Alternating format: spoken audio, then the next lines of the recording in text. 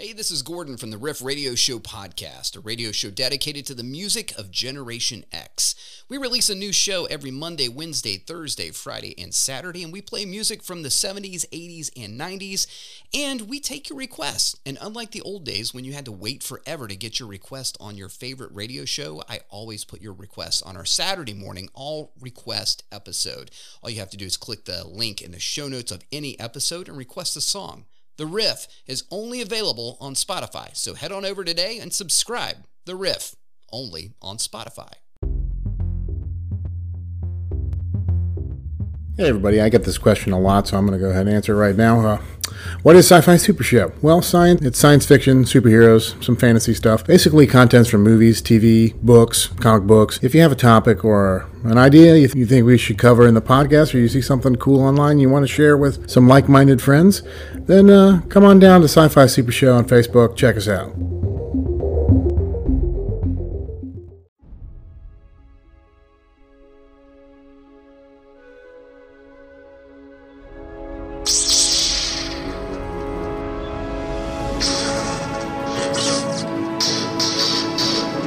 Welcome to Our Certain Point of View, where your hosts, Jim and Tim, will bring you new weekly discussions about the Star Wars universe.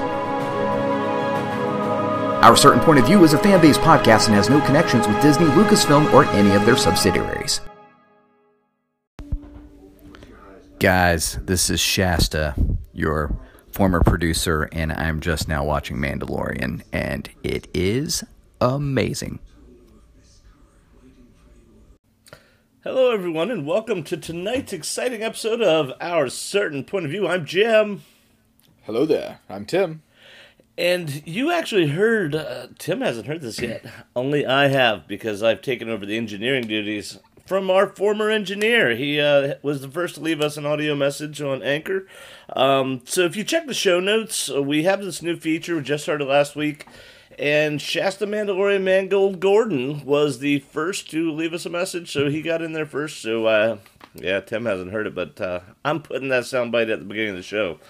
That's also his show, The Riff, that's advertised at the beginning. Check it out. It's fantastic. It's really cool because he gets these music requests from literally all over the world. And it's really cool to see what different people remember, because it's a Gen X thing, so it kind of focuses on music from the late 80s and 90s, so it's interesting, like, when you hear from someone from, say, like, he had a guy from South Africa, like, what he thinks of when he thinks of 80s music, and a person from New Zealand who, named a band, like, this was the big band in New Zealand. It's like, I never heard of them, but it's so cool because it was good music. So the guy has, I think he stumbled onto something here, because if you have Spotify Premium, which I don't have, you hear the entire songs. So when people, as long as they're on Spotify, which 99% of them seem to be, so yeah, I can't speak highly enough of The Riff. It's just a great show. It's like the old days of Casey Kasem, only it's Gordon. He's counting them down for you one at a time. Yeah. It's cool stuff, man. Yeah. Well, and I want to say, and it's funny because the way you said it versus what I'm going to say, I do have Spotify Premium, so when I listen to them, my shows are a bit lengthier, but the show is only on Spotify, but you don't have to have Spotify Premium to listen to it. You'll just get snippets of the songs. Yeah, which if you catch something you really like, you can either get premium or jump over to YouTube, and you have to grab an ad or something. But you can always listen to the songs that way. But you don't have to have premium to listen to the podcast. I think is what I wanted to. Yeah, thank you for pointing that out, because I don't have Spotify Premium, but I listen to his podcast every week. I also listen to the Sci-Fi Super Show on Premium, on Spotify, but I don't have Premium, which is very fun. My Uncle Jimmy apparently called into the show. So you might want to check that out. You might not. I'm warning you. Papa Bear's kind of missing right now. We're hoping he'll show up any minute now. But yeah, he got a phone call from my Uncle Jimmy. So the Sci-Fi Super Show is worth looking at. But yeah, that Spotify thing, I do want to I'm sorry to take time from our certain point of view in Star Wars talk to talk about this, but I'm really fascinated by this. So I think Gordon's really stumbled on a really cool idea here. It's a call-in radio show. And he runs this thing, I think, 4 times a week. And yeah, it's basically you call and say, this is what I want to hear. And then you get to listen to a radio program from music, selections from all over the world. He has themed days, so like it's Metal Monday to try to get you going. It's All Request Saturday. I can't remember the other themes. I think it's College Rock Thursday. It's just really cool. And like Tim said, I don't have Spotify Premium, so I'll hear snippets of songs, and it's hilarious. Because one of the requests I made was 6 Feet Underground by the Sneaker Pimps, which to me is a song that just kind of ends up in my playlist as I move from one audio device to another for the last 15 years. So to me, that's not like a deep cut or a lost track. But I sent that request in, and Gordon's like, oh man, I hadn't heard of that one in forever. So it's a really cool way to kind of remember music. And yeah, now I'm seriously considering getting Spotify Premium just to get that, but to listen to that program in its entirety. But usually what happens is if I hear a song I like, the music system I use is the YouTube Music. Because it was Google Music and then it became YouTube Music, so I just stuck with it. So usually I just go straight over to that app, find the song, and then add it to my library. But anyway, I think we've plugged Gordon quite enough today. But what is it? What are we doing today, Tim? Isn't it March 19th and we're recording on a Friday? Wow, I've not only lost Papa Bear, I've lost Tim too. I would like to take this moment to say happy birthday, Finn. We said this on Wednesday's Force Lore Comics. It's another thing we should probably plug while we're here is Force Lore Comics is a podcast we've been doing. We're doing it separately, but I think we're going to go ahead and add it to our Certain Point of Views catalog. So we'll probably start seeing 2 weekly podcasts show up.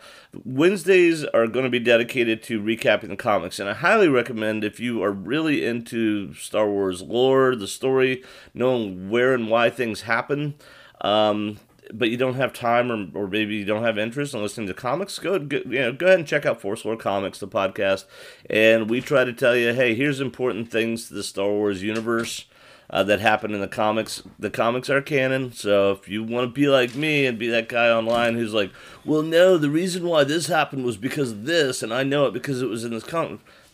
I do want to be that guy. Yeah, Force Lore Comics is a way to get that information. Tim, are you back yet? Yeah. Oh, well, we knew you were gone, but it gave me a chance to plug Force Lore Comics and how we're going to try to combine it with this show. Yeah, it's going to be awesome. I think we're going to have a lot of fun with that, and I think you probably said all the stuff I was going to say about it, so exactly. I'm going to see and find out. Did you say that we're going to take the original 3 episodes of Force Lore Comics and go ahead and put them right in, so they're going to show up right after this one, and then... Oh, I did not. I just said that there'd probably be 2 releases a week, but, one would be Force Lore Comics and one would be our Certain Point of View. Yeah, you'll also find it's a much shorter podcast than this one, typically. Yes. So that's good or bad, depending on your point of view. Absolutely. Our Certain Point of View is the show. All right. Yeah. Today we're going to do, in celebration here in the United States, I don't know if it's international, it's Women's History Month.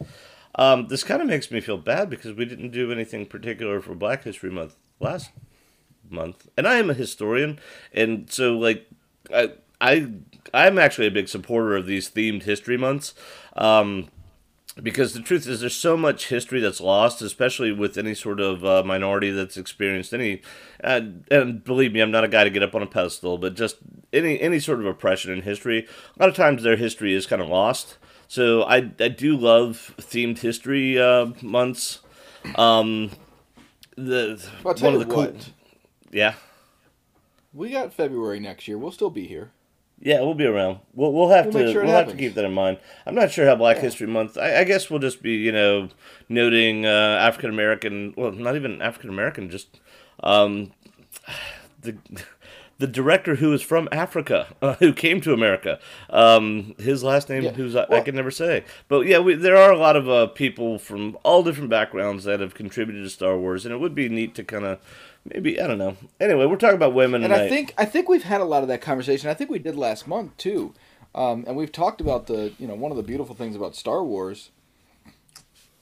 In its almost in its indifference and in the way that anybody who views even different species as lower class are clearly shown as evil in the show. Like Leia with Wookiees. with like Leia. With Wookiees. We'll Get talk this about her walking shortly. carpet out of my way.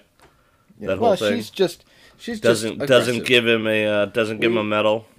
We talked about that in the comic book. I'd rather kiss a Wookiee. She loves Chewbacca. Yeah. I can arrange that. You could She was use a being good sincere. kiss. She would really have rather kissed a Wookiee. We talked about this. That's what Come she on, wanted. That's not how that insult works. I mean, if I were to say I'd rather kiss Tom Hardy, well, there's no moment on earth where I wouldn't rather kiss Tom Hardy. Let's be honest. Wait a minute, did I say that out loud? Anyway, what are we doing? What are we doing? So first the news, though. The news. First the news. So we're going to talk about other stuff, and because we've only been recording for 15 minutes and haven't gotten to our point yet, but that's okay. That's okay. It's kind of my fault. I walked away because I had my youngest know child you was having trouble getting off to bed. We record sometimes at nighttime, and Now you're taking my more youngest time. was going off to bed. No, it's important. It's relevant. My child is celebrating a birthday, Yay. and that brings us to our first piece of news. This week, one of our Star Wars actors I celebrated mentioned a that birthday. John Boyega's birthday was Wednesday, and that's actually how I got on the topic of Force War Comics when you walked away. Oh, That I okay. said if Well, you, there it you is. wanted to say happy birthday to right, John so- Boyega on Force War Comics. Yeah, and I want to make sure I say it here too. So happy birthday, John Boyega. Happy birthday, Finn. Yeah. And, FN, what's his number? FN 2187. Haha, I knew you'd know. Yeah. All right. Any other news? So happy birthdays. Yeah, it's gonna be awesome. There's some kind of, and I have no idea what this is. This just showed up, and it said it. Apparently, it showed up yesterday on StarWars.com, and I haven't even read it. I'm just Yeah. a little excited about it, but it says it kicked off today. Yeah. I think it's a March Madness style. I think it's just voting and preferences for Lego Star Wars minifigures. Like, which ones do you like the most? Huh. Like Ahsoka Tano minifigure versus the Luke Skywalker from Tatooine in Episode 4, and Lando versus Boba Fett, Emperor Palpatine versus Captain Phasma. Well, that Phasma was the cool, Emperor but I'm hoping the Phasma, because they're Phasma comics. aren't Phasma was cool. The Phasma comics were better. She is ruthless. We find I out, was and hoping she's there'd be some sort of redemption for that, because and she a looks like reasonable such a fighter. cool character. Yeah, and it gives you some of that, but she's just like, oh, I'm the toughest. Well, okay, I surrender. So yeah, I didn't like what they did in the Give movie up with that either. in a But trash can. Speaking of women of Star Wars, there's one. yeah, Other news. We should probably take a second to talk about, I know it's not Star Wars related, but it's Disney related. The release of Falcon and Winter Soldier happened today. No, on I haven't Disney watched Plus. it yet, so we I can't have, spoil anything. so I'm going to spoil the heck out of it. And here's the spoiler. Are you ready? It's darn good. That's all the Yeah. spoiling I'm going to do. My we knew daughter that and I coming watched into it. It was, I want to say it was around 45 minutes long, not including end credits. And there wasn't a minute of it where I wasn't pretty much glued to the TV. I was telling Tim this offline, I've never been it's not that I'm not a fan of Falcon or Winter Soldier, it's just, I don't know anything about them. They were never in any of the comics I collected as a kid. My first introduction of both characters was in the new Marvel movies. So I'm actually, after this first episode, I'm really excited to get to know both of them, because they did a great job with this intro episode of like going, okay, now I want to know about Falcon, and I want to know about Winter Soldier. I was always kind of interested in him just because of his connection with Captain America, like they're being the same age. But yeah, so I'm excited about it. So you got something to look forward to there, Tim. yeah, thanks. And if anybody is, and I'm going to say this, but of course support your local comic book stores and go by there. But if you are a Marvel Unlimited subscriber, Do it. when you get onto Marvel Unlimited, the top, the thing they have scrolling across the top, Yeah. character close up on the Falcon, character close up on Winter Soldier, on Sharon Carter, and then a start here for Falcon and Winter Soldier. So like some of the old comic books, which they may or may not be. I assume they're sampling from something that happened before, but venturing off into, their own thing, kind of like Avengers did. Speaking of Avengers, apparently there's an Avengers video game coming out. I don't know anything else about it, but that there's one coming out because I didn't look any farther into Dude, I played Battlefront 2 today and Squadrons. I haven't played either of those in forever. That's sad. I know, it's tough to get onto the video games. All right, last piece of news is the fan favorites Black Series. It's a really cool, like, book type Black Series case. So there's you open it up and you can see the Black Series inside. And it's got the Imperial Guard, which I love. Darth Maul, who we all love. Yeah. Luke Skywalker, I think it's Dagobah Luke Skywalker. No, it can't be Dagobah. It's heir to the Empire. He's all Luke muscly. Skywalker. Yeah. Sorry. He's got his green lightsaber and everything. But he's wearing that same, like, cut-off T-shirt. And I forget who he is, but the rabbit-looking guy. There's a rabbit-looking guy? Yeah, I always forget who he is and where he's from. For the life of me, I can never remember. He's from Star Wars Adventures. His name is apparently Jackson. Jaxx. I have no idea who or what you were talking about. All like right, well, he's anyway. running with Lando. I have a I don't know who he is request either. for the audience. Yay.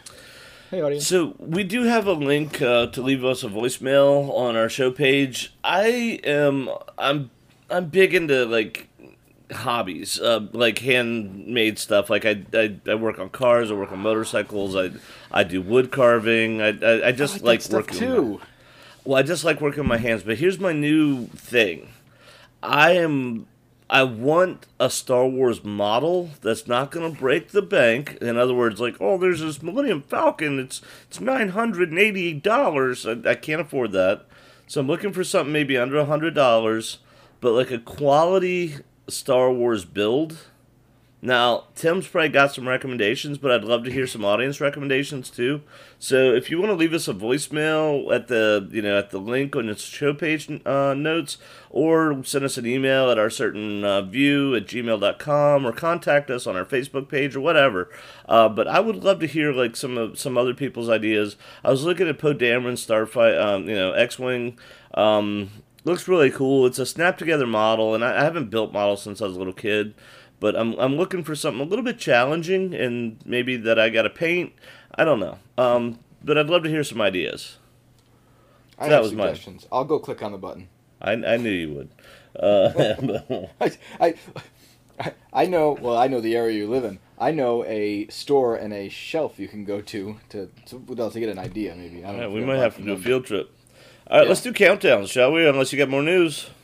I do not. Let's get into countdowns. We're all right. 52 days until Star Wars Day, which is also going to be the release of the Bad Batch. Now, Bad Batch. Awesome. So that's a Tuesday, May the 4th. And like you predicted, I also agree. I think they're going to start releasing them on Fridays after that. I don't know though with this Falcon and Winter Soldier. I don't know. Is that run going to end right before Bad Batch? It seems like it. It's going to be close. Huh. So I don't know because if not, then they would both be Friday releases, which maybe that's how they like it. Is this going to be another one of those deals where you and I get up at like 4 a.m. and watch it so that no one can spoil it and so we can talk about it later? Like we do with Mandalorian? For sure. Huh? I said that's what I'm going to do for sure. I think so too. My daughter loves the Clone Wars, but I don't know if she's going to be willing to do the 4 a.m. for this one. It's not actually 4 a.m. We get up at, like 5:30. But anyway, that's 52 days away to Bad Batch. Star Wars Lego The Skywalker Saga will be released May 31st, 79 days away. I'm trying to go through this quick because I've been rambling so much. You can go through it quick, but I'm going to pause you anyway. Oh. According to IMDb, and there's no information here, I'm not spoiling anything. According to IMDb, Episode 1 is being released May 4th, Episode 2, May 7th. So you're right. Episode 3, May 14th. So this is according to IMDb. It's not for sure, but every other time they've said something like this, they were spoiler. It, so I'm thinking that we're going to get those Friday releases. So we are going to have a special edition episode, which will probably release the first one. I guess we'll try to set up a Star Wars Day because we should have a release on May 4th anyway. Yeah. All right, so 178 days until Life Day Treasury, Holiday Stories from a Galaxy Far, Far Away is released, and that'll be released on September 7th. Unfortunately, the Mandalorian original novel was dropped from our countdown because it was dropped from reality. The next one after that is... numbers are wrong. I'm looking at what's here, and it wouldn't allow me to update it. I just hit update. I don't know why I didn't let you update it. The numbers are 46 for Star Wars Day, not 52. 73 for the Skywalker Saga. Everything is 6 days off from what he told you before. 172 for the Life Day Treasury. 243 days until Wookiee Life Day. That'll be fun. Also, Mama Bear's birthday. We got to remember that. Yeah. Yeah, we do. Okay. You said that so seriously. Yes, we do. All right, 517 days until Star Wars Celebration in Anaheim, California. And all right. That's really what we have. So we're here to talk about the women of Star Wars, and I think it's important. We're gonna mention a number of them. We've got a whole list of like we kind of went with a who can we think of off the top of our heads. That's what you did. I have a list in my head, but I see the list you wrote down, and I'm like, I don't know that I'd mention a lot of these people. Yeah, well, that's what I said.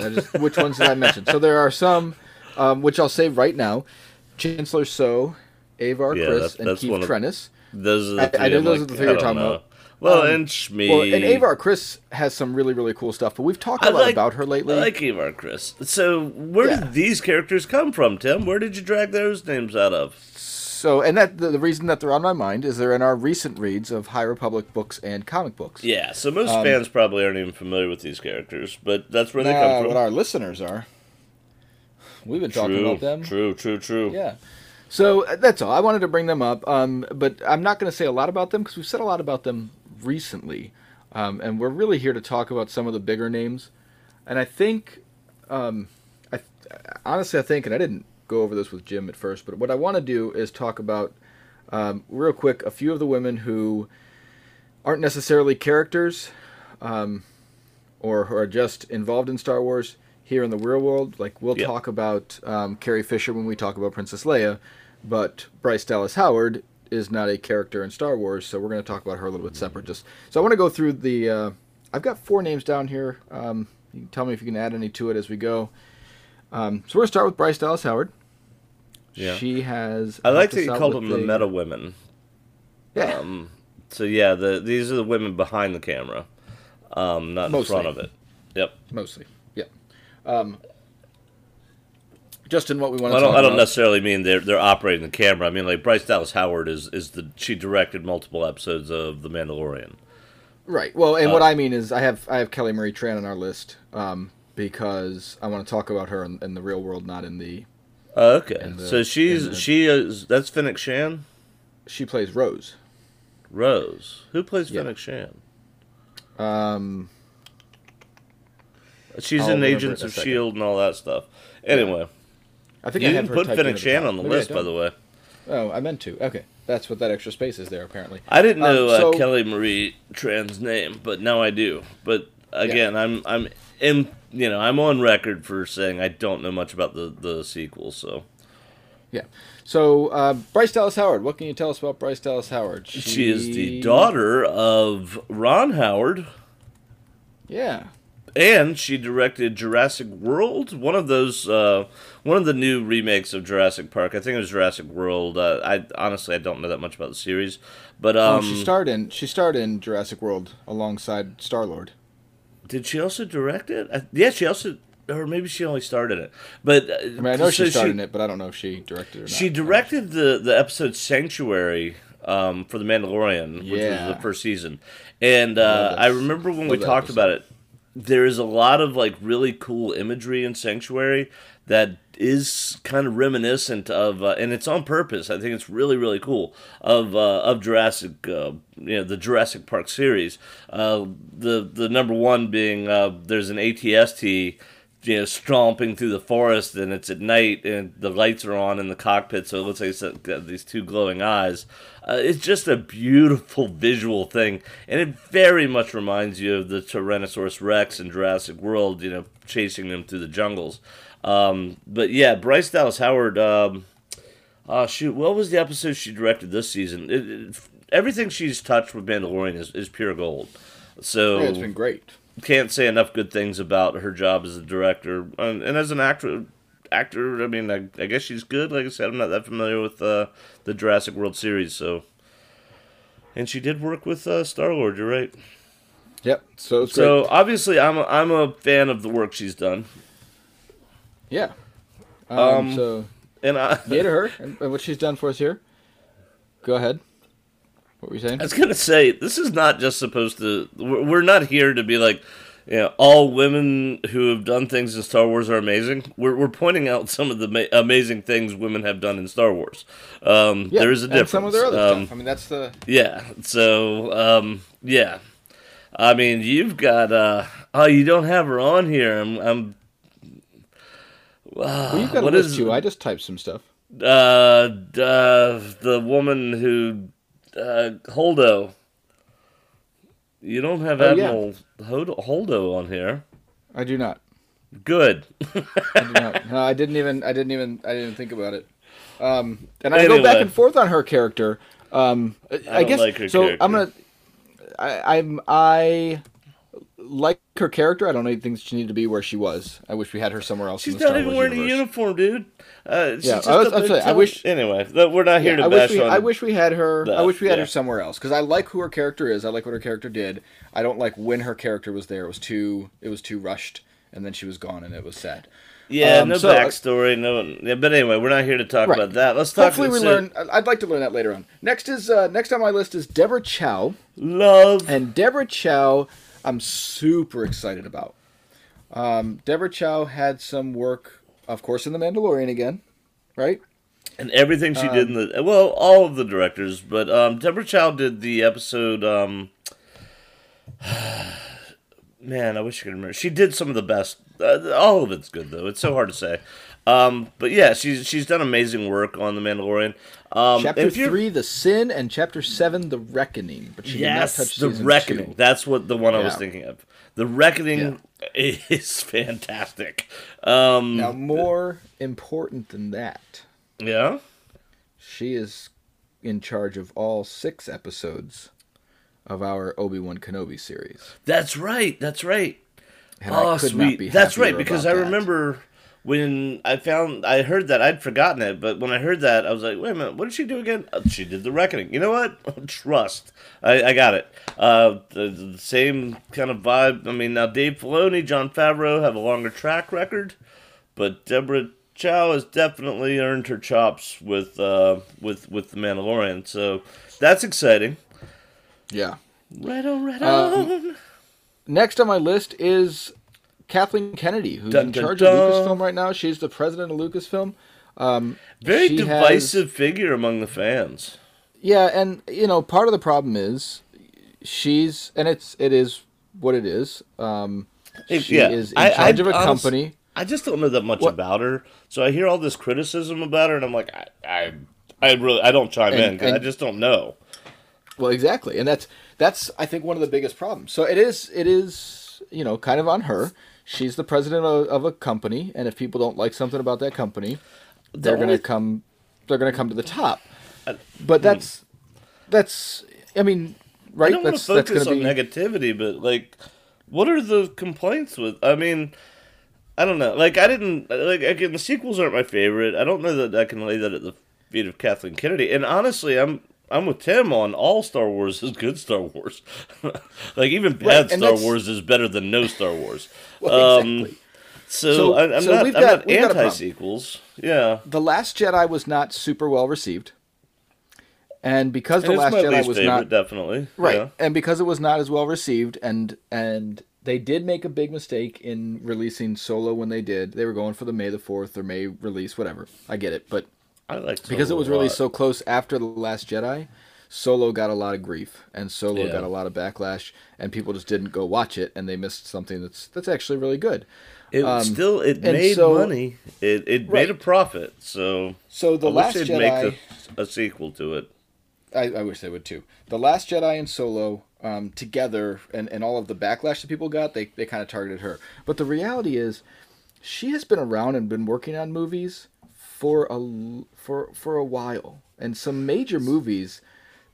Let me tell you a few movies that she's had her hands in a little bit. Back to the Future, I like that 1985. Yeah, that goes back. Yeah. Gremlins. Remember Gremlins? I do. That's where Baby Grogu made his first appearance. Do you remember the movie Joe versus the Volcano? Seriously, dude, one of my favorite all-time movies. I own that on DVD, and I bought the streaming copy too, just so I could show my kids. I wish I would have known that about you. All right, we're gonna watch. That Joe is versus seriously the one of Volcano my together. favorite movies of all time. That's why I made sure to bring it up. I love that movie. Nice. Jim and I get along okay sometimes. Yeah. That's sweet. I didn't know you were a fan. Like it's kind of a cult classic. It's one a lot of people haven't seen, but it is a truly brilliant and hilarious movie. So Joe versus Volcano, go find it, go see it. Meg Ryan in that movie is absolutely fantastic. Because she plays like every major female character in it. And I was watching it with my girls because I have 2 daughters, and I'm like, I want them to see. Trying to find mutual ground where we'll enjoy together, and I was like, this is the perfect movie for that. And it took them a while to figure out. I'm like, do you know who plays that actress? Do you know who's playing that character? Do you know? And I wouldn't say it, and they're like, I can't tell. She seems familiar. And finally, at the end of the movie, I'm like, that was all Meg Ryan. And they're like, oh my gosh. Anyway, yeah, great movie. So Kathleen Kennedy was involved with Joe versus the Volcano. She's the I love her executive producer in each of these movies. Now I love Kathleen Kennedy. She was the executive producer of one of the most powerful movies, partially because of how well they directed it, and partially because of just the content itself. Yeah. If you could think of one movie that people will watch probably only once, but remember it forever. Requiem for a Dream. Okay. I was talking. That Schindler's is highly, List. highly, highly an adult movie, and it is terrifying, and it is the most depressing film ever. And I'm betting it's not the one you meant, but that's one. No, I'm not the like, one I you meant. watch that once, and then you're like scarred for life. But it's important. Not the one I meant. Okay. I was talking about Schindler's List. Okay, very similar. Yes, also scarring for life, but yeah, wow. Yeah.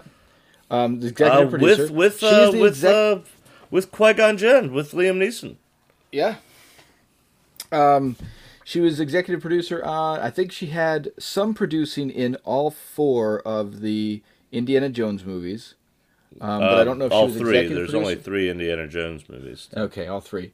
Speaking of which, right after Crystal Skull, she was executive producer on the Last Airbender movie. Remember that? You're bringing up the bad side. Well, but so again, she's a gray Jedi. She's got good and bad. She's not responsible for fully responsible. All right, let me tell you about the producer side of it real quick. And I just want to say, because I like mentioning some of these movies, because if people haven't watched them, they need to. And I'm going to name just a couple more. There's a movie called Hook. There's a movie called Jurassic Park. There's a movie called Congo. And there's a movie called Twister. Each of those movies, especially, I love Hook. Hook is fantastic. Of all those, Hook's the only one that I'm like, that's fantastic. The rest are well, Jurassic Park was fantastic. Yeah, fantastic. It's good. It's not. It's no Joe versus Volcano. It's no Joe versus Volcano. So I mean, just some really, really great stuff. And I know we're spending a lot of time here, but I think it's worth it because again, she's a very divisive figure, and I've never understood why. And that's the reason I wanted to do this. So she's the because CEO of Disney. Is that her official title? She is the president of Lucasfilm. Of Lucasfilm, okay. So that in and of itself is kind of that's an impressive feat for a female to, if you look at the percentage of major Fortune 500 companies run by women, she's made it up into the upper echelon, and you giving her resume really kind of explains why. So fantastic. When it comes down to it, I like this. I like knowing all this. I'm fairly certain that George Lucas actually had that he was actually responsible for her moving from the position she wasn't into this one. Like it was selected. He saw Joe versus the Volcano. Boss. Exactly. It was like no brainer. Exactly. So the last one I've got on here is another one in the Star Wars universe that was unfortunately divisive, and that was with Kelly Marie Tran. And one of the things I want to say about Kelly Marie Tran, so again, this is Rose. She played Rose. The actress who played Rose. Okay. Yeah. She stood up against the unfortunate onslaught of some of the I'm doing hand quotes here, fans, because we don't associate the horrible people with with Yeah, our we try fandom. to If you're avoid gonna- all the negativity. If and you're going to go, the I mean, booing if you're and going to go all after stuff, you don't have to like a character at all. You don't have to like a movie. But if you're going to go after a person in the real world and just be horrible, let's be honest. Every problem you have that we have with that I have with Rose, and I have a lot of problems with the character Rose. I have the exact same problems with Anakin and say Attack of the Clones. There's writing issues. The way the character is portrayed is it's not the actor, it's the writing. So like I don't blame Hayden Christensen for having to say sand. It gets everywhere. It's coarse. It's irritating. But people did. But they did. Yeah. And So the they same blame thing her with for- Jake Lloyd was unfortunate. So Kelly Marie Tran has stood up against this. She is still so positive. I watched some interviews with her in her new release of the Raya movie, which is available on Disney Plus if you buy the premium, or it'll be available I think June 10th for free on Disney Plus included. So that Raya movie just came out, and I think she's the main character. There are two main women in it. One is the main woman, and one is a dragon. I think she's the woman in it.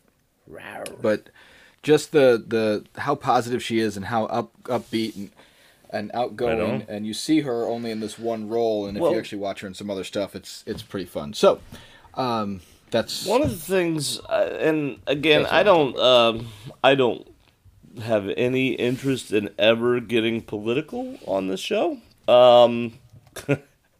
But there is evidence of some anti-Asian feeling going on in the United States right now. And I'd hate to see that. Well, I hate that exists, but I do believe it exists. A lot of people are like, I don't think that's true. But I think the news and the statistics are kind of incontrovertible. It does exist. So I don't know if that's one of the reasons why, Kelly Marie Tran might be getting some of the backlash she's getting. I don't know if Ming-Na Wen, I think is how it's pronounced, the lady who plays Fennec Shan, has faced similar backlash. But I don't know. It's just, it's unfair. Bottom line. But it was also, like you said, it was unfair to Jake Lloyd that he was, kind of panned because he was a child. And it's unfair to Hayden Christensen that he was panned because he was given terrible dialoge. But I just hope that they had none to quickly take him down a horrible path, and it just didn't. It was hard. Yeah, I just, as a personal side note from Jim, not representing our certain point of view, I just hope it's not representative of any sort of Asian American feeling. We had terrible news about something in Atlanta recently, and blah, blah, blah, ginger. And I thought I'd say that because it affected a close friend of mine very deeply. And so I just want to say, put on record that's going on, and it's out there, and it's not good. But anyway, we're not here to talk news. And from Tim to say that we are against any kind of, I think we've said it. We are anti-hate on here. We're pro period. people. We're positive people. Yeah. Except for my uncle Jimmy apparently. Right, of course, except for him. The whole point of this episode and of our entire show is that the whole point of Star Wars is that there are so many people, the characters and the people out here in our world who are all coming together and building these things that are phenomenal. And we just, we get to experience this, and we get to share this with these people and see all these things. And Star Wars, above a lot of others, I think it's one of the great things is there's a lot of... I'm going to bring up my own little political thing, but it's not really... This is not nearly as serious as what Jim brought up, but there's a lot of talk about the characters in different movies who are being portrayed by specific actors, whether it's of a certain nationality or gender or race or whatever. And Star Wars, we don't have to worry about that quite as much. There shouldn't be, I guess I should say. There's such a mix of people. Yeah. Honestly, it's more unusual. You're like, oh, that's a Wookiee that's all covered in hair. There's a white person and a black person and an Asian person. They're just three people standing there, and you really see that in Star Wars. You're like, oh, there's three people and a Wookiee. You don't see that. There's not that concern of, oh no, you don't have representation. And I was kind of busting your chops with Leia and her comments about Chewbacca, but the truth is, Star Wars is the perfect example of inclusivity. Because, Nine Numb is sitting next to Lando, and, nobody ever even thinks about, well, wait a minute, what sort of species is this guy? It doesn't matter. Except for Geode, right? Geode matters. That's a rock. Dude, that's a rock. That's not well, I don't know what that is. It's not a sentient being, though. Okay, whatever. Don't get me started on Geode. But one of the reasons Tim and I agreed to do this podcast together is because I've always liked Tim's core philosophy on what makes Star Wars great. And that is, it is the classic good wins in the end story. No matter how bad it is, and let's face it, Empire Strikes Back is a dark story. I mean, a guy gets his hand cut off, a guy gets frozen in carbonite, an entire planet was blown up in the movie before this. It's dark, but in the end, throughout it all, you always are confident that the good guys will win. And this is what makes Star Wars beautiful. It's why, if you're depressed and you're sad and you're lonely, you can sit down and throw on a Star Wars movie or throw on, the Clone Wars or Rebels or whatever, and you're going to feel better about just being. Well, and it's funny. This is beautiful. It's like music. It is. Sometimes, and I'm of the type where I typically want... So, this is just my personal outtake on music. I like more positive music. That's... in general. Oh, I'm one of those guys who likes to listen to The Cure while balled up in a corner of a dark room crying, but okay. Right, and a lot of people will listen to sad songs when they're sad because cry. it's sort of like the music being, feeling empathy for the person. It expresses your feelings in a more eloquent way than you yourself could. Right. So Star Wars is oddly like that. You can watch an episode of Clone Wars where it's going to wrap up cleanly and you're going to be like, okay, that was nice. If you know the show well enough. Or you can go back and watch an old episode where you're like, oh, this is one where it really bums out. And you know what?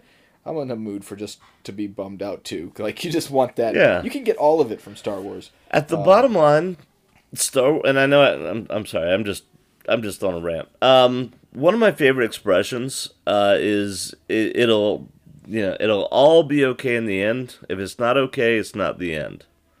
I love that quote. I love that phrase. And Star Wars embodies that phrase. It'll all be okay in the end. If it's not okay, it's not the end. When I think they went really direct at it with the High Republic books and the new motto, which is, "We are all the Republic." Yeah, I'm not comfortable with that. In the same way, I'm not comfortable with Spock saying the needs of the many outweigh the needs of the few or the one. I don't like that expression at all. Anyway. Well, that's a whole different... Let's get back to women. Piece. We are all the Republic is, hey, we're all here together. We're in it together. Yeah, that's a much better phrase than the needs of the many outweigh the needs of the few or the one. Do you realize how dark and disturbing that actually is? That has been the justification for so many horrific events in history. The Trail of Tears is summarized by the needs of the many outweigh the needs of the few or the one. So I've always hated that. But anyway, are we done with metal women? I want to talk about that part real quick. Hold on a second, because it's funny because this actually came up in Captain America, in the movie. The needs of the many outweigh the needs of the few or the one. If the sacrifice of the few or the one is voluntary, that's one thing. Well, but if you're just doing equations, then I don't like that. Right, and that's people misusing, I don't know how, I don't remember how Spock originally meant it. He tried to kill himself inside a reactor core. He intended it as a personal sacrifice, but people misuse it, and they say, well, what's one life versus...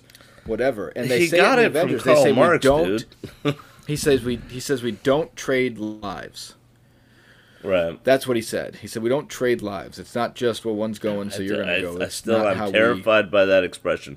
The correct. I know that's what I'm saying. I'm agreeing with you. Here's how I would correct that: the needs of the many are equal to the needs of the few or the one. That's how I correct it, because to me, the small minorities are defined by a unique group, a group that has a unique characteristic, which means the individual is the smallest minority. And if you can protect the individual, you protect all minorities.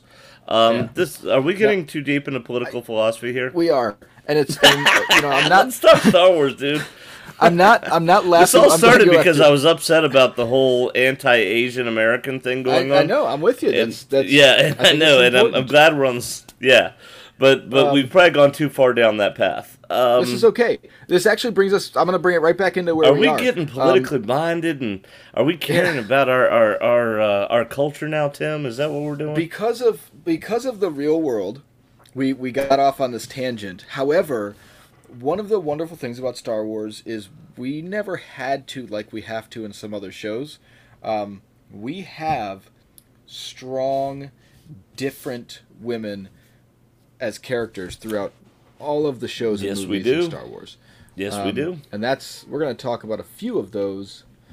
Yeah, so let's. Right now. Are we ready to move on to the characters as opposed to the women behind the scenes or the actors playing those women? Yeah, I think so. And all right, for each of them, we talked about. List. Yeah. I find it fascinating that you didn't put number 2 as number 1. I have been thinking about number 1. There's no order. Well, let's say. So on the list you wrote Ahsoka, and then you wrote Leia Organa. Leia. Now, Leia is, oh my gosh, 1977? This is the ultimate, feminist, and the positive use of the word feminist, like a woman who just wants equality with a man, for society to treat her as an equal. Leia is the ultimate feminist. I love Leia, as everyone should. She absolutely was a captured princess in distress. Yeah, who did not turn out like the storybook. I mean, that's the wonderful thing. Is she started out as the regular storybook. She started off already Obi-Wan Kenobi. Right? You're my only hope. I mean, but you're right. And then they show up to rescue her. Her first words, literally. You're a little short for us. Is to criticize the guy. I love Leia. Yeah. Into the chute, flyboy. She takes over that rescue operation from moment 1. So hearing that thing, you're braver than I thought. I love the dialogue in episode 4. And think about this. This was 1977. So this is not far removed from the, if you know the AMC show Mad Men era, where women genuinely don't have the same rights as men. I mean, legally they do, but culturally they really don't. And Leia's out there just laying down the law. Hey, I'm in charge here. I love Leia. I absolutely love Leia. That's where it started. I mean, that's where it started. Yeah. We had Leia, and then we come to find out not long after, and I'm skipping my list a little bit here, but who's in charge of the entire rebellion at this point? That is a woman named Mon Mothma. Yeah. Yeah, and Mon Mothma, again, so I don't know if Lucas was just really ahead of his time in doing this. I mean, yeah, he'd have to be. That in 1977, the head of this rebellion is a female named Mon Mothma, and really their best general is a female named Leia Organa. This is fantastic, and it's organic, meaning it doesn't feel forced. These women don't feel like they were promoted because they were women, and we need more women to represent in this. No, these are powerful people. There's nothing forced in this. It makes me think about something else with Star Wars, because I see this all the time on some of the forums and blog groups and everything. People are Marvel, I think when George Lucas did this, he meant that the women should be in charge, and this whole movie is a representation of the women's rights movement. And I'm like, look, you can take Star Wars and interpret it to match so many things, which is a wonderful thing about Star Wars. It doesn't make it that that's his original intent, and I don't know what his intent was for the whole thing, but one of the great things about Star Wars is you actually can take it and go, if I relate these characters to something that happened in the real world, I can find parallels, and you can find those with a lot of pieces. Yeah. That I've found. That's so right on. But yeah, you'd put Ahsoka first.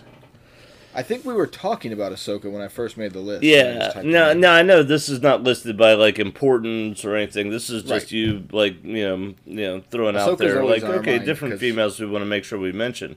So how do you want to talk now? Because I think Leia is the ultimate female character in Star Wars. Because Absolutely. I mean, when we talk about the Skywalker saga, she's a Skywalker.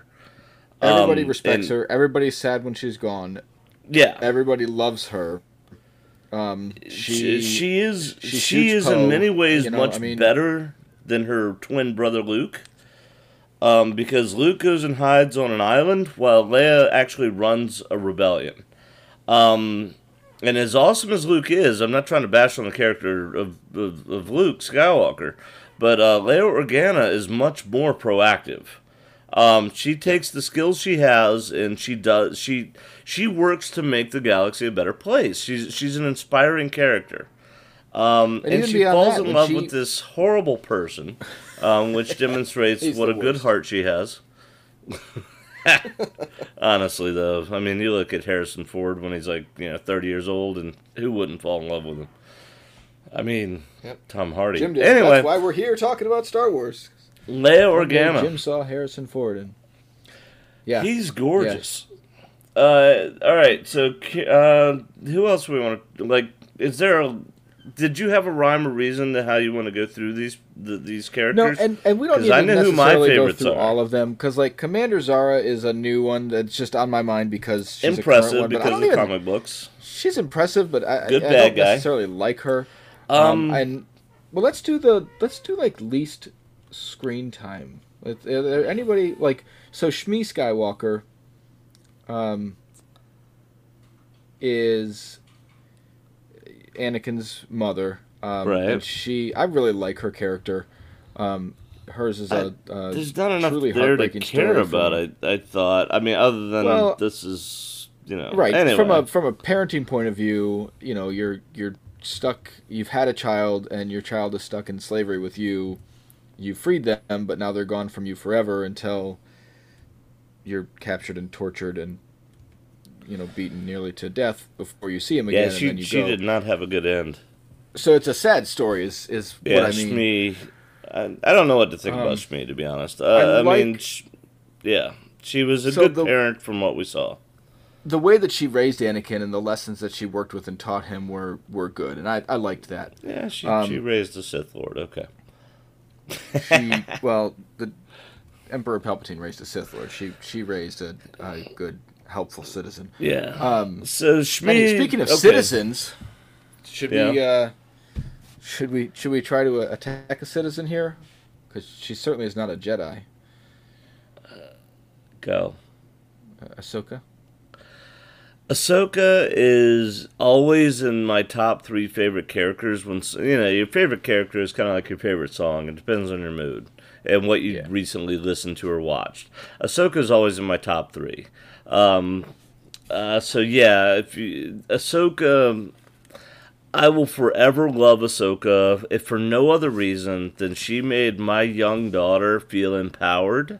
She made my daughter feel like women can be warriors, women can be strong, and women can do anything men can do. And so I will always love the character of Ahsoka. And on top of that, she's just a great character. She's terrifying when she needs to be. She's lighthearted when she feels it. She's loyal to a fault. She's a great character. So. Yeah, Ahsoka, honestly, as far as, like, characters I care about and I love, she ranks above Leia. I just throw Leia out there because she's clearly the top dog on, like, these are the females of Star Wars.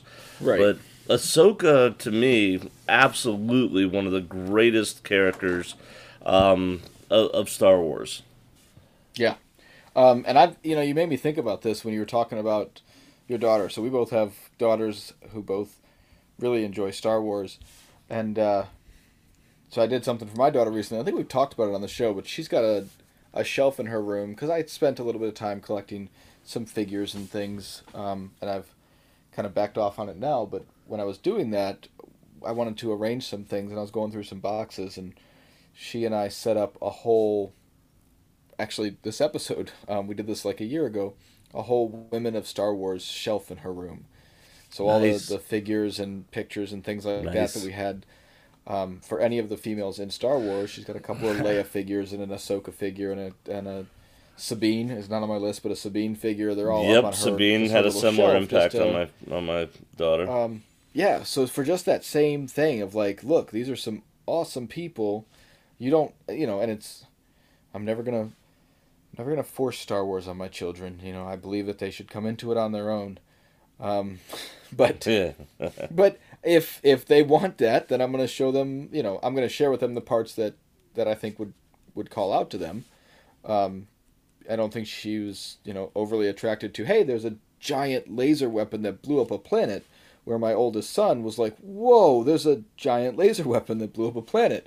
And he has a Lego Death Star, I will help them with the things that will appeal to them. That's all. So that's I agree with you on Sabine. We might as well knock Sabine out now. So Sabine is a Mandalorian. Good luck. Yeah, exactly. Yeah.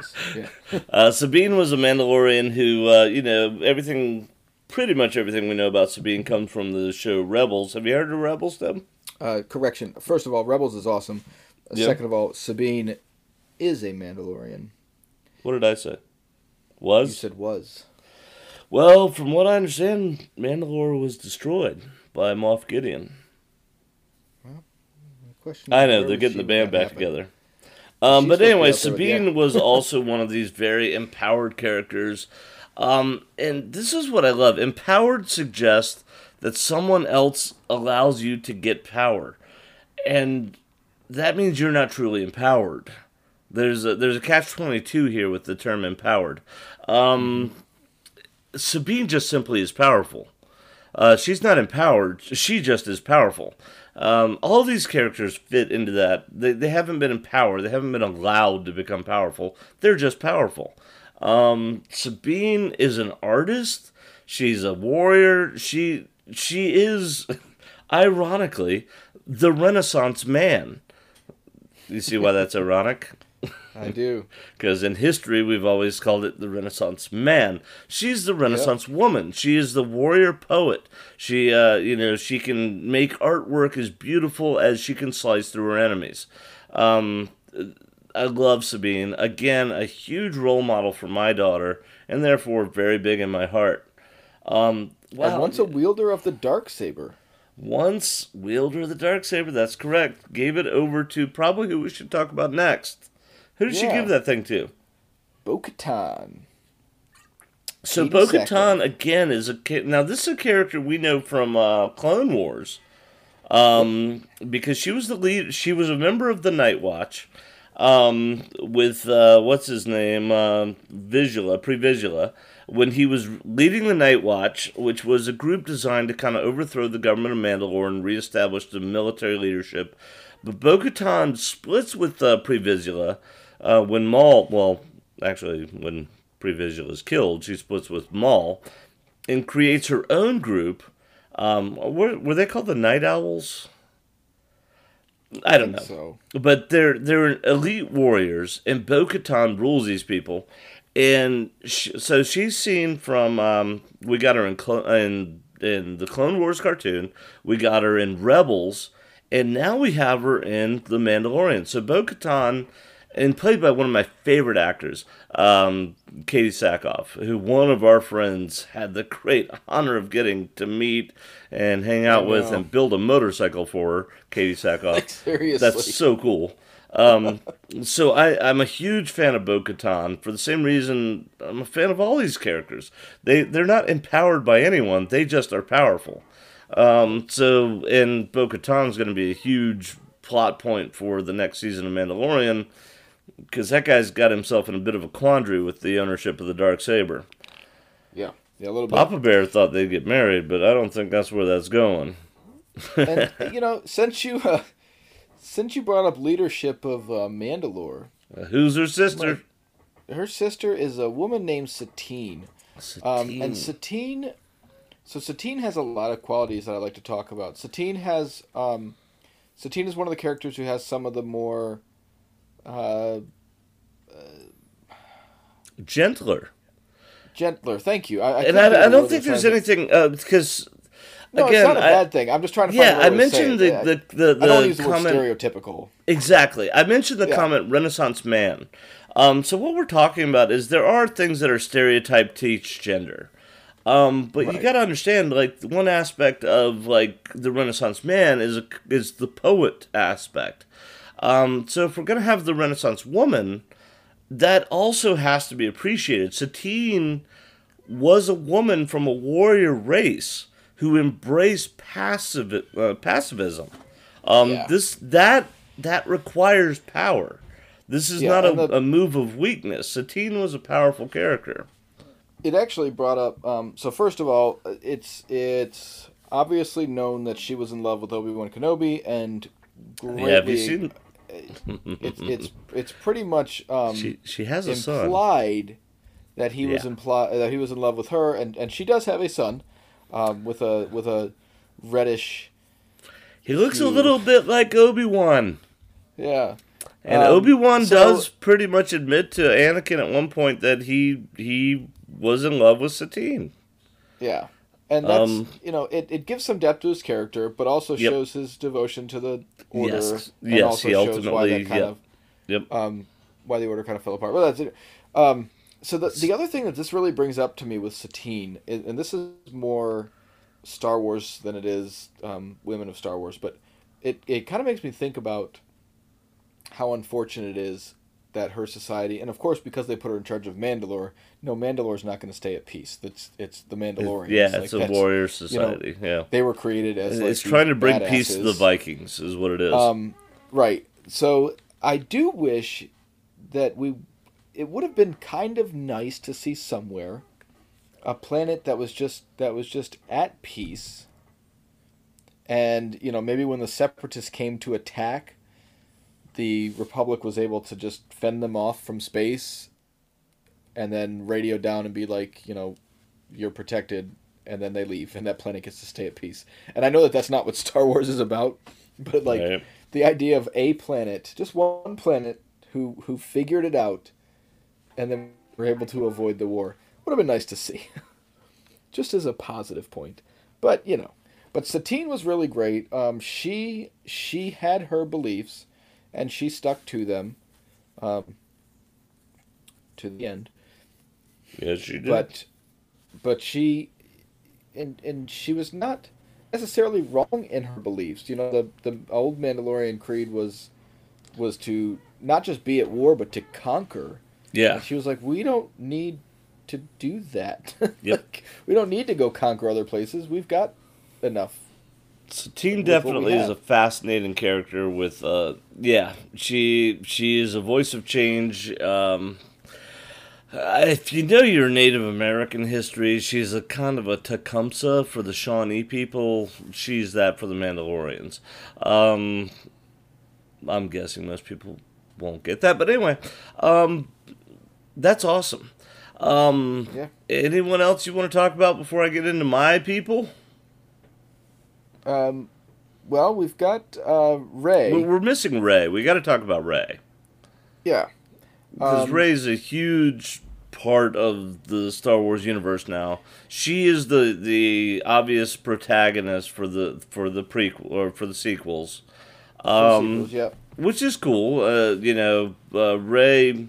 I'm not a fan of the sequels. I don't really have much problem with Rey. In fact, one of the most fascinating moments in all of Star Wars is when Rey in Rise of Skywalker sees that ship that she thinks has Chewbacca on it and tries to stop it using the Force, ends up using Force lightning and destroying it. That is one of the most fascinating moments from what does this mean from a Jedi and from a light side, dark side point of view. Rey's clearly powerful. She's a great character in that, again, power is not given to her. She takes power, and she becomes, what she wants, or what she becomes. I don't know whether or not she wants to. So I like Rey. That having been said, but I'm not a sequels fan. Yeah, so the biggest thing here with Rey, and her character and everything that's seen overall, and I'll mention Finn again for a second. Finn again. I don't know that his name was Finnegan. I think it was just Finn. I think Yeah, the Irish in you is coming out, buddy. I'm going to mention Finn again. There you go. There you go. I thought you meant Finnegan because I got the Irish thing on my brain. No, Hey, it's almost St. Patrick's Day. it's what's almost a Well. year away. All right. So there's an implication that Finn is force sensitive and can use the force at the end of Rise of Skywalker. We get Right. this kind of idea, and we now expect him to kind of become force sensitive. And people are like, "Well, we should have seen him, kind of become a Jedi and train with Rey then." And I was like, "Well, it's okay that we didn't. Rey is the main Jedi of the story." And it's okay for her to be the main Jedi of the story, and then their story will continue. We will start to get books and hopefully maybe an animated series or something later on that pushes us forward in their stories. But, her overall story was actually pretty well done and put in place. There were a couple of parts that were a little weird, but how she started, where she came from. It's the Luke story. Which means it's the classic epic hero story. Right, exactly. Which is That's good. what I mean. Which So is cool. I mean, it's a story that's that's been told 1,000 times, and it's always good. Yeah. Right. So It's Harry that's Potter's one of the story. complaints. People are like, yeah.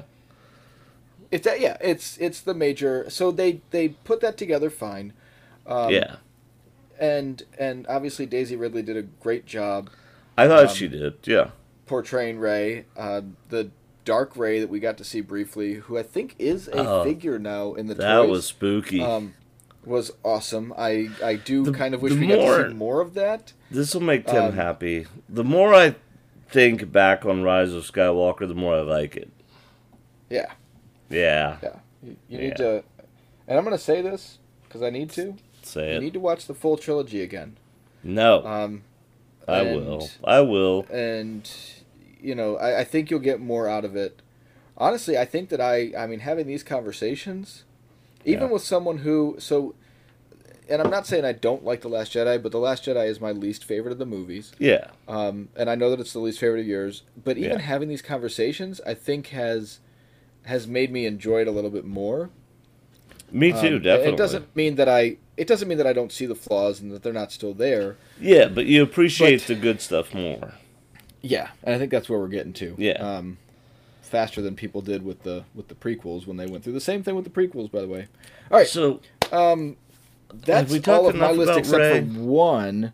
But Well- I know there's one the one that's left on my list is one that I know you want to have some conversation about. I love Cara Dune. I love Cara Dune, And too. I hate that that's become controversial. I know. I hate it. Cara Dune is a fantastic character. And honestly, Gina Carano was a perfect choice to play her because she's an MMA fighter, meaning in her real life, this is a physically talented, imposing, and frankly, terrifying person. I'm a former paratrooper, and I'm quite sure Gina Carano would have no problem ripping my limbs off. So I love the physicality of the actor. I loved the character Cara Dune. What a great pathos. Let's use our psychology here, Tim. What a great pathos to have a survivor of Alderaan fighting for the rebellion. I love Cara Dune. She embodied strength, but she's not force enabled. So this is just a person who is strong because she is trained hard. In other words, she's the Batman of Star Wars. This is just a person who's dedicated herself to being stronger, of being, powerful. I hate that Gina Carano was let go. And whether you agree with her, disagree with her, whatever, I put that stuff aside. There's, like I said in one of our podcasts, there's so many actors, actresses, musicians that I'm like, oh my gosh, I can't believe they said or did that. I still listen to their stuff. I still watch their movies. Well, look at Kevin comedians. Spacey might be the exception to that, but in general, Right. That's funny because I don't like Kevin Spacey either. well, he was awesome in. Well, was he awesome or I don't know. Anyway, See, but regardless, it was a movie I awesome, I love know. the character of Cara Dune. I was very Yes. invested in her character, and I wanted to see where that was going. And it's really funny how quickly people sided with others on the internet, and were just Yeah. like, "Well, who cares? I didn't even like Cara Dune." And I was like, "Were you watching the show?" She was amazing. But they goodness, just say she was that. They're amazing. like, well, I didn't need her anyway. I am like you. And yeah, I'm not dude. trying to be an apologist for Gina Carano. I don't like. Again, in my mind, I separate those things in art from their artist. The other way around, I guess. The artist from the art. Anyway, I've started a little bit of a social experiment of my own, and that every time, and I'm on multiple Star Wars fan sites like Tim is. So whenever they say, who's your favorite character, just to see what the reaction is, I always, and it's not true, but I always put Cara Dune. Because I want to see how people react. Now, on several Facebook Star Wars groups, I tried to put, because they're like, hey, do you want to submit something? It has to be approved by an admin. I tried to put polls like, do you think Cara Dune should have been let go? Not that Gina Carano should have been let go. Do you think the character Cara Dune should have been, dismissed? And no group has ever approved that, and I totally understand why. Same reason you and I wouldn't, as the editors of our certain point of view. We don't want to be involved in politics. But I did love her character. And I think it's a shame. And it's one of the really weird things here is not only did they not request Gina Carano to come back, but it seems like they're actively trying to get rid of Cara Dune. Like they're going so far with this one, and it might be that the media is pushing it further than is actually happening. Who knows? But It's such a shame. Well, there's talk of the Lego minifigure not being released anymore, and I'm like, that's It's a Lego figure. ridiculous. Even if they got a new actress, and I'm not saying they should, because I think that Gina Carano is perfect for the part. But even if they had gotten a new actress, the Lego minifigure wouldn't change much. Like it's to remove a character because of the actor, and the whole that's what makes the whole thing seem so it misses the whole odd. point, which is Star Wars is escapism for us. It's in the same way Shakespeare is. We're using it to take us away from our lives and into another world. And Cara Dune is not Gina Carano. I want to see Cara Dune. But anyway, and I again, this will come off as implying that I agree with Gina Carano. Maybe I do, maybe I don't. None of that should matter. Yeah, it's not relevant. Yeah, I do care about Cara Dune, a survivor of Alderaan, because so officially, what'll probably ever be Cara Dune's last appearance in the Star Wars universe is one of the most powerful in that she's got her blaster. Remember that pilot was holding the doctor, had a gun to his head, and talking about how he was on the Death Star. And, and how he liked it when Alderaan died. And she shot him. And it's one of the most emotionally charged moments in all of Star Wars. And it's Cara Dune. And I don't know. So, yeah, I'm going to get all wee-weed up they're here. not like pulling, for obvious reasons, they're not pulling Mandalorian episodes. But it's, it just comes back to the point, you're talking about the art and the artist. This artist belongs in this role. And the reason I say that, there are a lot of actors and actresses. I don't know how well-rounded she would be in other parts. I obviously have only seen her act in this, but just at a first thought, I don't know what the depth of her acting is. and it's really. And I was watching. It was Captain America the other day, and Tommy Lee Jones was in it.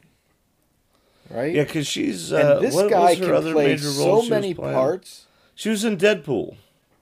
Yeah. But I'm sorry. Go on. Tommy Lee Jones. Oh, you're fine.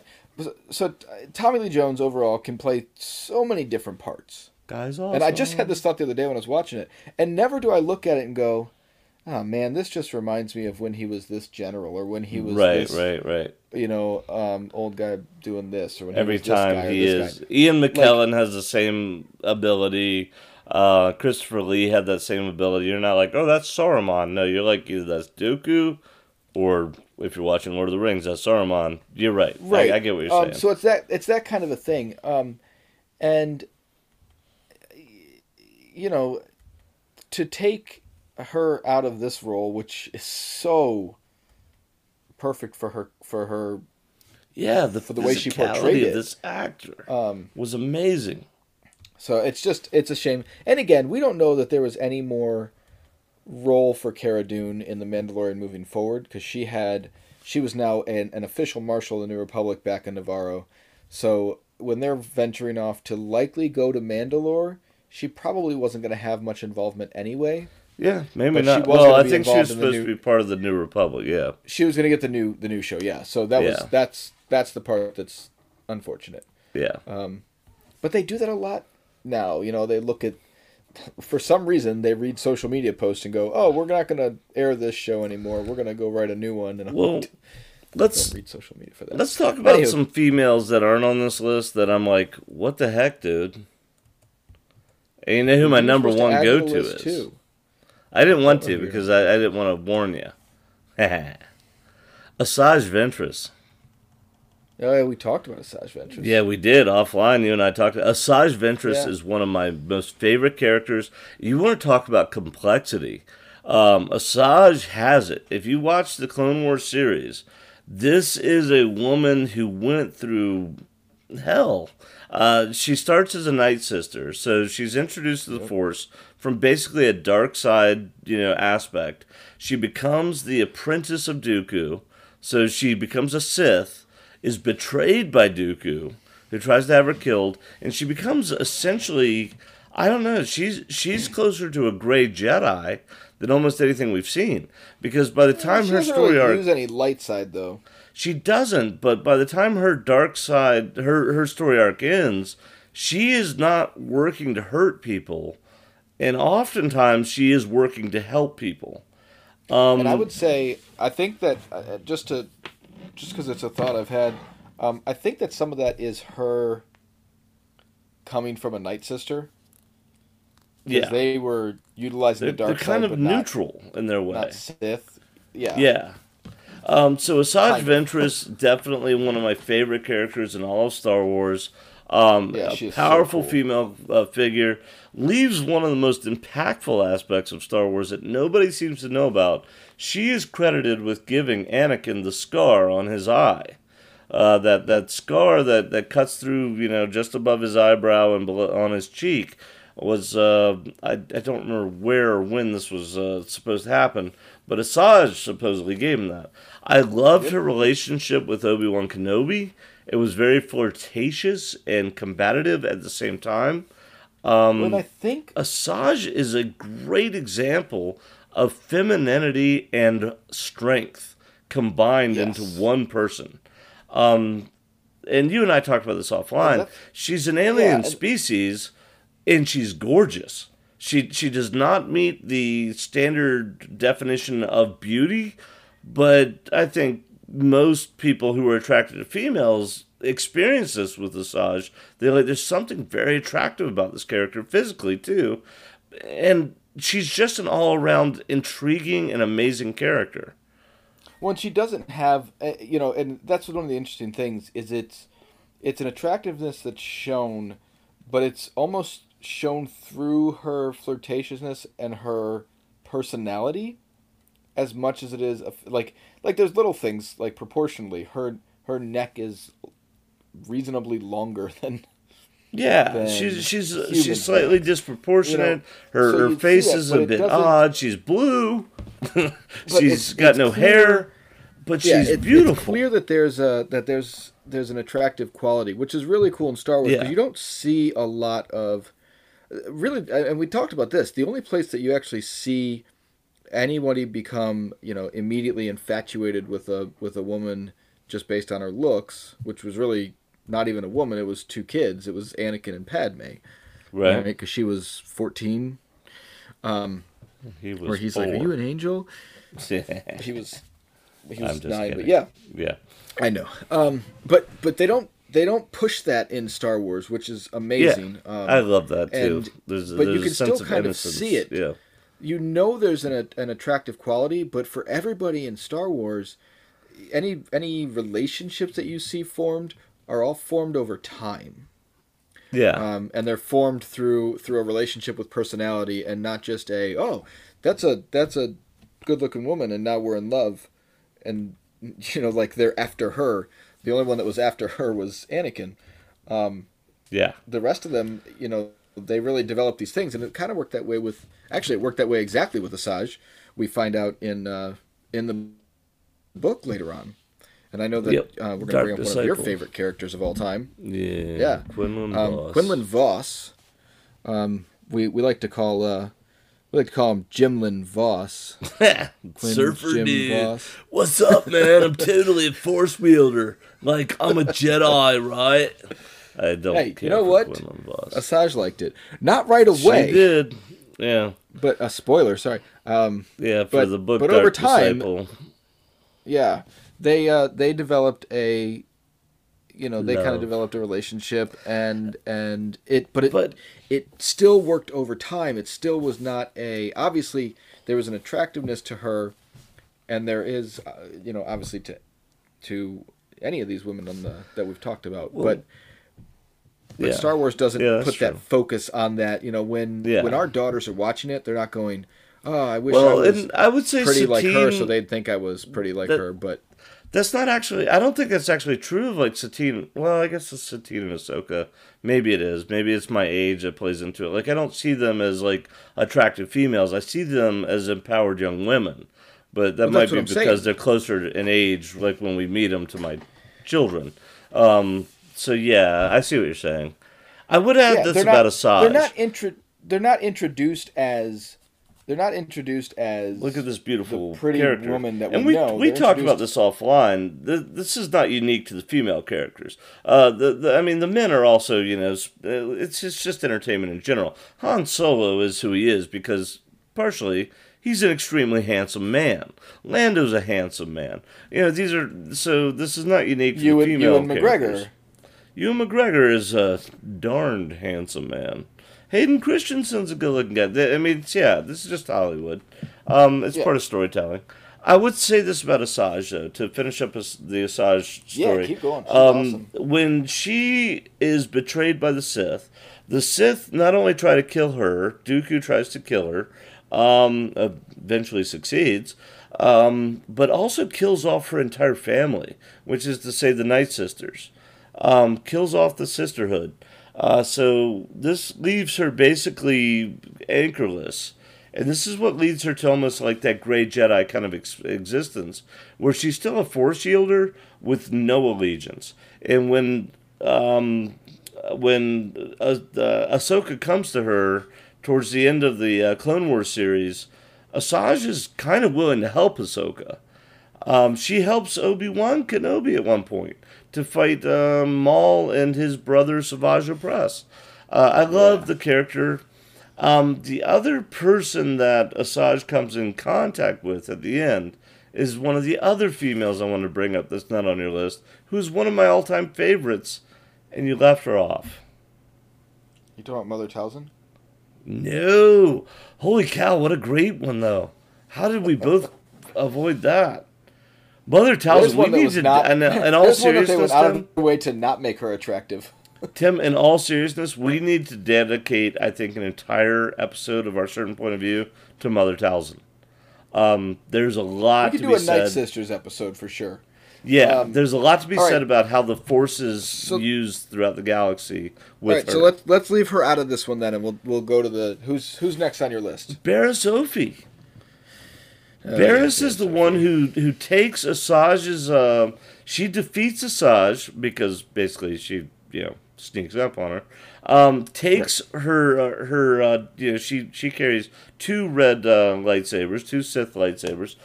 Barriss uses these to disguise herself as Asajj to do all this stuff against the Jedi Temple, basically trying to get Asajj blamed for it. Barriss is one of my all-time, and if you're a fan of this podcast, you know this. Barriss really is one of my favorite characters. She adds a level of depth to the storytelling that we see from almost none of the other characters. She points out every single flaw in the Jedi Order, and she's right. Now, her reactions are wrong. To kill innocent people, wrong. Bad Barriss. But her criticisms of the Jedi Order are dead on. And I love that this is brought up by basically like a 16-year-old girl.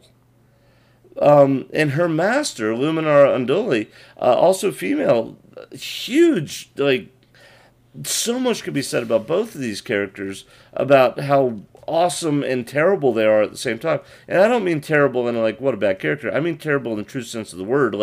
When they're bad, they're really bad. And Barriss, when she goes bad, she goes really bad. So yeah, these are these are the females I also want to bring up. Barriss Offee, I think, is a hugely transformative figure in the end of the Republic. And Luminara Unduli is the one who trained her, and she trained her with such a military mindset that Barriss is pretty much doomed to see things in terms of calculations, and military calculations, and come to the conclusion she comes to. I love that. I love the complexity of these characters. That's my rant. Yeah, no, I get it. So those are my female characters. I've got just a couple of others to talk about real quick, and I think we're getting pretty close to wrapping up. Yeah, you added a big one on there. Yeah, so I'm going to try to go in a correct order here. So I want to mention them, and I really like these characters, but there are so many to talk about. So we're not going to go into too much depth here, but we have Qi'ra, who shows a whole other side of character, because of the way she kind of gets herself. I don't know. We don't know how she comes to any kind of power at the beginning of this, but then Qi'ra. Oh, Qi'ra. I'm sorry. I'm at the bottom of my list. Yeah. Okay. How she comes to any kind of power, but she certainly takes power when it's time, and then she decides she is going to keep power. I, for one, am happy that Qi'ra is not Force sensitive. Wait a minute. I got a question that's going to upset you. Yeah. Who's Qi'ra? Qi'ra is the love interest in Solo. Oh, yeah. I would be very curious to know what happens with her. Because the last we see of her, she's basically making a deal with Maul. You just want to see more Maul. Yeah, okay. And me too. Fair enough. But so Qi'ra is like I said, I'm really glad she's not Force sensitive, because that'd be some scary stuff. Yeah. Jyn Erso. Jyn Erso is a big one. Is an interesting character. Wow. There's a lot I kind of going on there. I left her out of my list. Yeah, Jyn Erso is huge. She's one of my favorites. She fought with them for a while, but then decided that it wasn't for her, basically, and didn't come back. Here's the thing. I love Rogue One. I think in a lot of ways it might be the best. This is pure sacrilege. In a purely movie-making sort of way, it might be the best Star Wars movie. I think it's emotionally the most powerful. I think it has the most real feel to it. And Jyn Erso, her final moments in that movie are some of the most powerful moments in Star Wars. I've often described Rogue One as it's Saving Private Ryan in outer space. Jyn Erso is amazing. Yeah. So I have some agreements and disagreements to that, and they don't matter to this conversation. Okay. But I will tell people when they talk about how to watch Star Wars in order, and they want to watch all of the movies, I've actually made some of the suggestion to some of them. I said, if you really want to start with the original trilogy, you can. I don't recommend. This is just me, and I know that some people swear by chronological order, some people swear by release order. I start with Rogue One. Rogue One is a good lead-in movie. Yeah. It does have a dark ending, but Yes, if you it jump does. right into Episode 4, Rogue One does a really good job of taking a very modern feel, a very modern movie, but still giving a little bit of that old 70s, 80s Star Wars movie feel.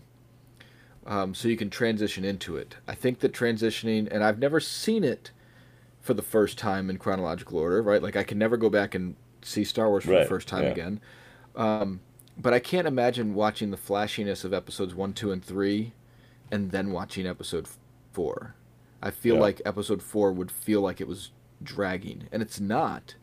No, But it's not that fast-paced movie. So Rogue One, I think, is a good lead into that. And it's so fast, and you kind of see these characters, but nothing is spoiled, except that they know that there's a Death Star that can destroy things. But you find that out pretty quick in episode 4. So anyway, the next one that I have is Depa Billaba, and I've gushed over Depa Billaba before. This is solely based on the comic books Kanan. Right. She appears in the movie in Attack of the Clones or A New Hope. Not A New I was Hope. going to Attack tell of you, the Clones Tim, or nobody Phantom knows who Menace. that is. But Depa Billaba is or was Kanan's master when he was a Padawan. And she's so cool in the comic book. You really have to read it. I can't even explain it. Just one issue of her, 1.5 issues of her, is enough to really like this character. Yeah. And then the last one, and Jim, I know that you forgot to write this down too, but I added it in there. I'm going to let you take over for this one. Maz Have Kanata. at it. No, not Maz Kanata. Who deserves definitely a mention, but Hera Syndulla. Syndulla. We should have. Never mind. Go ahead. What? Go Hera ahead. is awesome.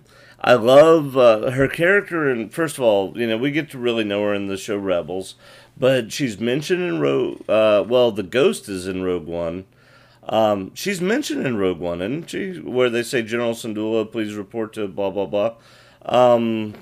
So Hera's a major character. She's awesome. I don't know what you want me to say because you're the Rebels guy, but I mean I love her. I love the relationship she has with Kanan. Hera kind of embodies all the best parts of the rebellion, even more so maybe in some ways than Leia, because while Leia is awesome and leader and pushes forward, she's a little rough around the edges with people. And we saw this in the Force War comics we were talking about the other day, where she's like, well, we're going to risk Lobot's life. Hera has a humanity about her that is just absolutely beautiful. I love Hera. So I don't know if you were trying to get me to talk about Hera, No, but I just that's did. it. So Hera's one of the best pilots that we have. Yep. She's so incredibly smart. I've got to say she's a strategist. I think that she's earned that label as well, especially Well, as we a know she partnership becomes with, General Hera, yeah. Yeah, I mean, especially as a partnership with Kanan and the stuff that they do. And these two are another perfect example of two characters that over time, people are not meant to. This is our love episode here. People are not meant to hate. People I'm are shipping supposed them. to. People are built to love each other, and these two characters spend a ton of time together, and obviously over time develop a relationship. They avoid the relationship for a long time. Yeah. I don't know if part of that is Kanan's, Jedi teachings, if part of that is that she's, kind of the captain of the ship and he's and it's there with war her. and it's dangerous to fall in or- love. Right, like there are all these different Yeah. components, but they get to a point where they can't help it. Doesn't matter that she's not human. They have a baby. Yeah, they do, and so it's just another cool aspect and something that's just, I mean, and she's when she's a mom prior to having a kid. Like, Yeah, she is kind of the like mom on figure. the ship. Yeah. Because they still treat them as much as they are in leadership roles. Yep. They are a family on the ship in Rebels. They really, yeah. And they actually, I mean, they really designed it that way. The brothers that are always bickering and fighting with each other, and the sister who like tries to avoid them but kind of gets involved, and their crazy, aggressive dog Chopper or whatever. I love Chopper. But she is, and it's just she's got a cool leadership style, and she's definitely a really, really well written character, and I like it a lot. I'm kind of glad we ended with Hera. Like she's a good Yeah, it's a good one. yeah. So, Yeah, man. there you have it. That's our chat about some of the women in Star Wars. Yeah. And obviously there are a lot more, and some of y'all might want to use our little audio message system. So again, check at the bottom of your show notes for a link. Click on it. It'll ask you to leave a message to maybe mention some of the females that we might have forgotten. And I know there are many, because just in the course of our conversation, we've come up with quite a few.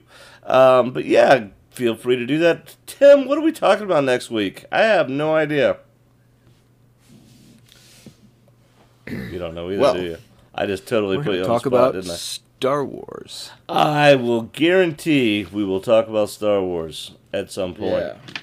And probably my uncle, and probably Jonathan Taylor Thomas, because these are just things we talk about on the show.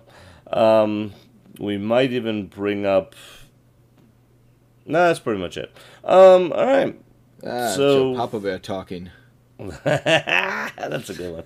At Joe Papa Bear talking. He wanted you to have this when you're old enough. All right, so next week, tune in. Actually, next Wednesday, tune in. What are we covering on Wednesday's Force Lore Comics?